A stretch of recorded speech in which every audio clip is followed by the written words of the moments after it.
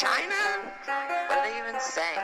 My chance to go watch Made in China. We play paper. Hello and welcome to China Econ Talk. I'm your host Jordan Schneider, here today with Scott Kennedy.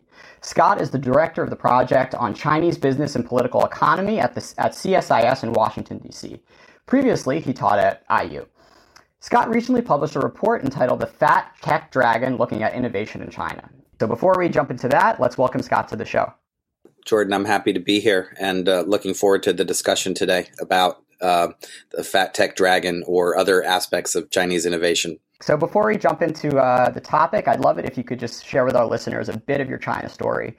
I first got interested in China in the mid-1980s and at the encouragement of a grandfather who had come back from a visit to China and told me what he saw and how it was changing from the Mao era. And that was still in the mid-'80s when there were just micro steps being done. But I went to on a study abroad program in 1988 in China and got addicted, and the rest is history.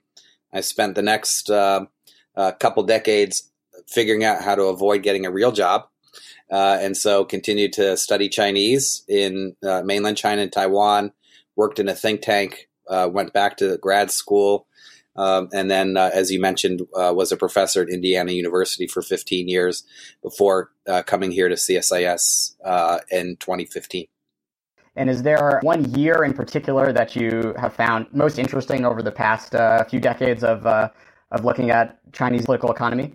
Oh, geez, there's so much that's happening in China every year. China is about change. And in fact, if you try and look at China as a series of pictures, you kind of miss the whole point of the place. It's really a movie that's so dynamic, and you could just pick about any time that's particularly interesting. I would say 2001 stands out because at least that was the year China joined the WTO, which China had prepared a lot for it, but nevertheless, the joining of the WTO itself was critically important for China's economy and the world's economy. And then late 2012, 2013, the ascendance of Xi Jinping certainly, I think, has dawned a new era in China. Not everything is different under Xi, but some trends which were started before regarding the role of the state in the economy have just expanded dramatically. And so I would put 2001 and 2013 right up there as 2 years that were pivotal since I've been looking at the country. Great. Thanks for that. So let's fast forward to the present and your recent report on innovation. So first off, why study Chinese innovation now? Sure. Well, China's come a long way. And when I first started going to China, there were no private cars. There were these old-fashioned buses. The Beijing subway was 2 lines, which didn't get you to many interesting places in the city. China had still 700 million rural inhabitants back then. Its per capita income was just a few $100s per year. And we saw China as a development story. And we looked around, what does it take to get countries to develop? Well, most in the intervening 30 years now, China has become in many parts of the country a developed country. Beijing is a developed city, and it has almost 30 million people, larger than the population of many countries. And so China is no longer just a development story. It is a leader in many areas. It is a competitor in many areas. It collaborates. And secondly, the challenges that China's economy faces and that many of us face now around the world are about productivity. How do you improve productivity when you've already, major populace, much more educated than they were in the past, and you've invested a lot in basic infrastructure? How do you keep growth going? For China's case, it's how do you avoid falling into the middle income trap, which has befallen most countries. Very few have risen out of that to high income level status. And technology innovation is a central part of the solution. It's not the only part by any means, but it's super important. And given the size of China, anything that it does in any industry is going to have global implications. So our interest in innovation stems from, China's movement toward a new level of growth, the need for it to raise productivity, and the implications that China's innovation drive has on everybody else. Great. So one of the things you focus on in your report is what you're calling a techno-nationalist ideology. And I'm curious if you could explain that and perhaps compare it to past big PRC-led industrial pushes that have defined a lot of the country's 20th century economic history. Sure. Well, techno-nationalism is not new to China. It goes way back. And a lot of people have written about Chinese techno-nationalist policies. Basically, the idea is that technology and national security are intertwined, and that even though globalization is important for moving up the value-added chain, for diffusion of knowledge, for collaboration, promoting technological advancement serves the national interests, and therefore it's important that many of the technologies which are critical to economic development that also are important to state national security are domestically controlled.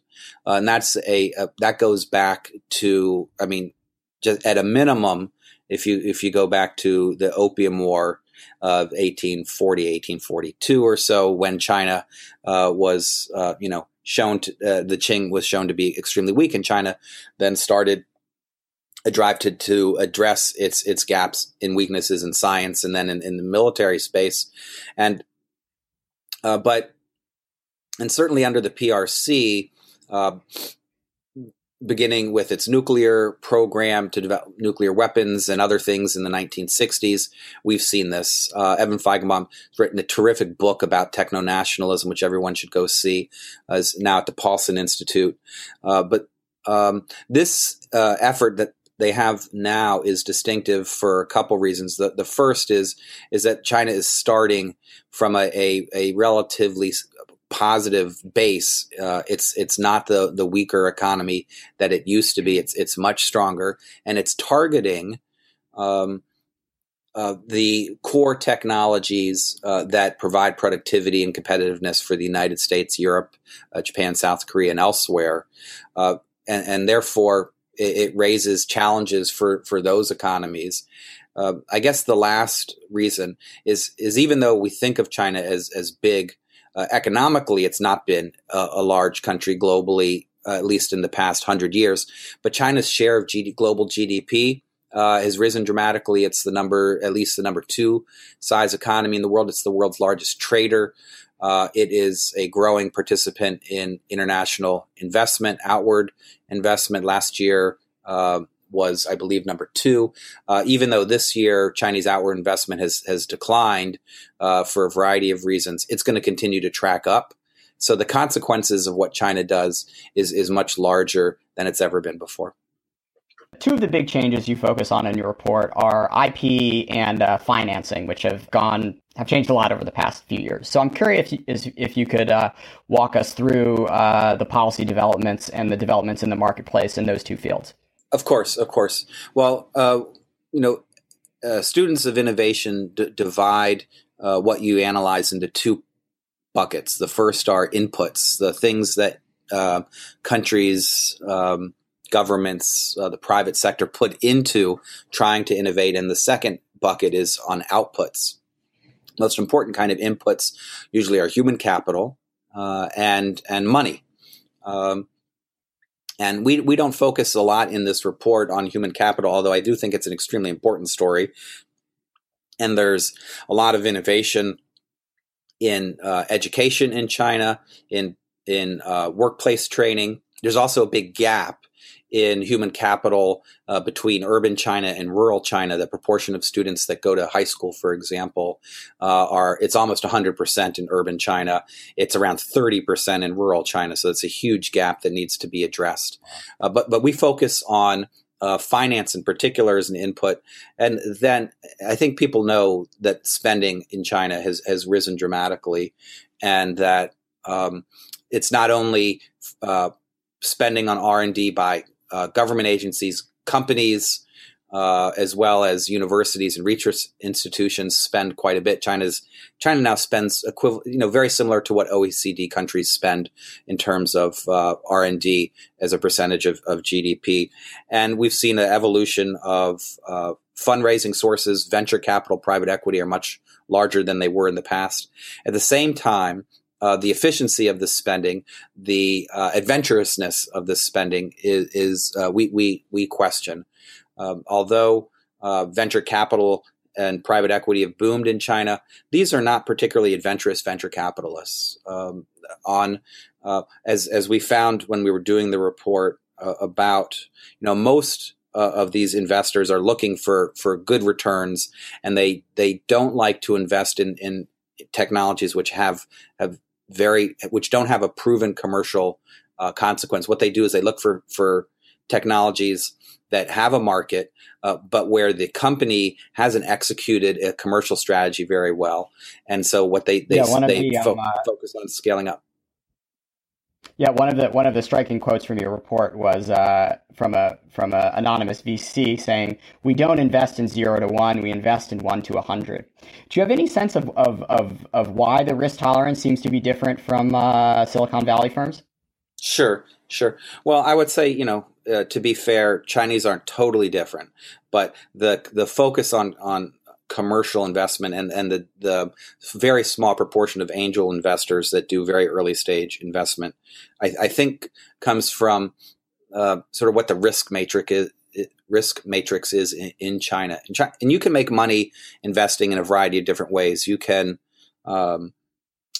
invest in something that gives you a small return or a small margin, but scale up and through volume make a lot of money.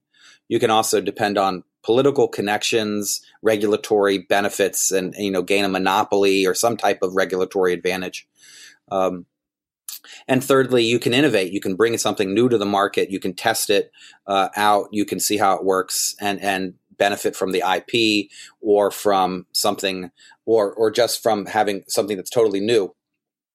In China, the third option has not been favored a lot because the first two have been proven moneymakers. You can make a ton of money with small margins and high volumes in China, and political connections can help quite a bit. Now, maybe that seems somewhat challenging now in the era of Xi Jinping and the crackdown on corruption.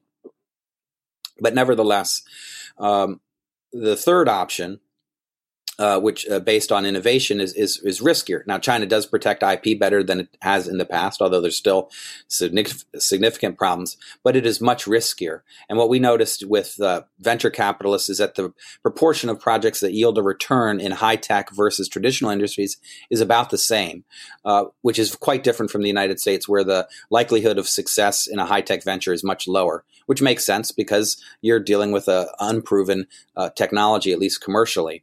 So that suggests that Chinese venture capitalists aren't very adventurous. In terms of IP, China's promoted changing its laws for trademarks, copyrights, patents, trade secrets.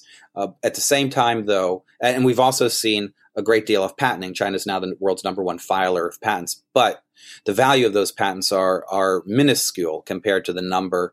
So if you're talking about the value of patents in M&A deals, they're almost non-existent in China. If there's a patent infringement case in China, you get very little. Even when you win the case in the United States, the average award for a plaintiff seeking relief is 7.3 million. In China, it's under 100,000 renminbi. So that's very small numbers. And then in licensing, China has a very small IP licensing market, and its global trade in licensing shows a massive trade deficit, which shows that many people around the world aren't paying China a lot for licensing fees relative to what China pays to others. And so there's been progress at the macro level, but these are still two areas of amazing inefficiencies. So one of the things you did in your report was put together or combine a lot of different methodologies to measure national innovation. So one of them you just mentioned, the patent filing rankings. But I'm curious if you could walk us through some more of these methodologies and contextualize China a little bit within its with other major economies. Sure, Jordan. That's a very good question, and because it's very difficult to assess broadly China's trajectory. We can look at individual companies, individual industries, and tell a story. You can tell a positive story or a negative story. And in the years I've been following China, I've heard a lot of both. But getting your arms around the overall trajectory of China is particularly hard. And so we, as a first cut for this report, focus on these global innovation indices, which have a lot of different components to them, cover a lot of different countries. These indices have been adopted and measured for about the last decade or so. So we look at 5 of them, one from the World Economic Forum. There's one from the University of Toronto called the Creativity Index, and a few others. But the index that we end up settling with is called the Global Innovation Index, which is put together by the World Intellectual Property Organization, INSEAD, which is a business school in Europe, and Cornell University's business school. And the Global Innovation Index has 103 components, a bunch on the input side, a bunch of measures on the output side. And it looks at everything from money, students that you have in science and engineering, outputs like published papers, patents, creative works, movies, commercial impacts, etc. And it covers a wide spectrum of countries. I think about 128 were in the most recent year's data that we looked at.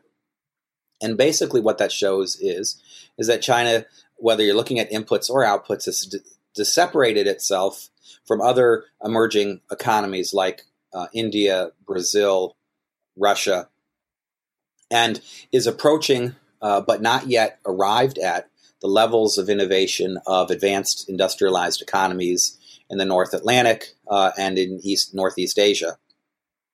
At the same time, there do appear to be a whole variety of potential weaknesses because the rate in which China is improving on the input side is much greater than the rate in which it's improving on the output side. And that's why we see what this level of inefficiency in the translation between inputs and outputs, and why we call China a fat tech dragon. Great. Thanks for that. So Scott, what's next for the research program? Apparently, this is the first of 7 reports to be coming out on this topic. Yeah, well, we hope even more than that. I guess to put a fine point on it, our focus in this initiative is not to be lawyerly to identify where we think China is being fair, where it's breaking the rules. We already accept that China's policies, because it's techno-nationalist, are discriminatory in many ways. But what we want to try and find out is what are the commercial consequences of what China's doing? Is what it's doing working? And to the extent that it's not working, how should it change? And what are the implications of that for the United States, for others, both governments and for companies? So the next stage are 6 reports on different industries in China. New generation vehicles, which include both electric vehicles and autonomous vehicles, then commercial aircraft, pharmaceuticals, the internet, semiconductors, and artificial intelligence. In each of these areas, the nature of these industries and technologies are somewhat different from each other.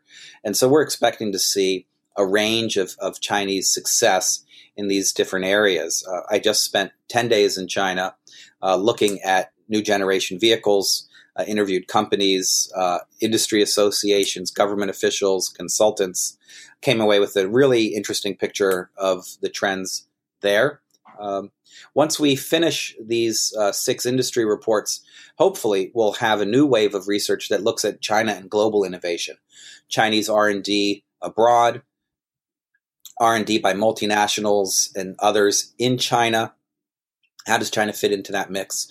We want to go back and look at these indices, which are part of this initial report, and see if we might be able to find a way to improve upon them, because these are not perfect indices. As I mentioned, they almost all depend on the number of patents filed as a component. And there's other ways in which one can look at knowledge creation, not just patented technology, but also what people call tacit knowledge, the knowledge gained through the manufacturing of process and experience. So we're going to be hopefully looking at these sectors first, and then global China and global innovation, and we'll have reports along the way. We have a cool microsite we're putting together, and we'll be interacting with folks in China, in the region, and in the United States as we work on this initiative. So we're hopeful that anyone who's listening would reach out to us. We are always in the mode of needing to learn, and so we appreciate the opportunity. Great. And what's the URL for the mini website? The URL is www.cips-csis.org. Awesome. Thanks for that, Scott. So I already got one book recommendation out of you, the Evan Feigenbaum's Chinese techno-nationalism story. But if you want to throw one more out there before we call it a day. Well, I would say, if you want a general overview of China's economy, Arthur Krober's recent book on China's economy is fantastic, and it has a discussion of technology and innovation, as well as a lot of the other issues that China's economy is facing. As I tried to mention at the beginning, China's core problem is productivity. It hasn't had any. All of its growth lately has been through more inputs, not through productivity gains. And so whether you're talking about technology or about SOEs or the HUKO system, or whatever, understanding what those things mean for productivity is critical. And Arthur's book provides a very good look into that. I'll just say for myself, I just had a book that was published last week called China and Global Governance, The Dragon's Learning Curve, which looks at how Chinese are moving up the learning curve in global governance in a lot of different areas, including in technology, but also food security, in finance, in international trade. And so that's an edited volume with a lot of good contributions from Chinese scholars at Beida, two from Beida, one from Fudan, and several from the United States, Europe, and Japan. So sorry to make a shameless plug for my own book as well. Wonderful. We'll take it. Thanks so much, Scott, for your time. Good talking to you, Jordan. Thanks so much.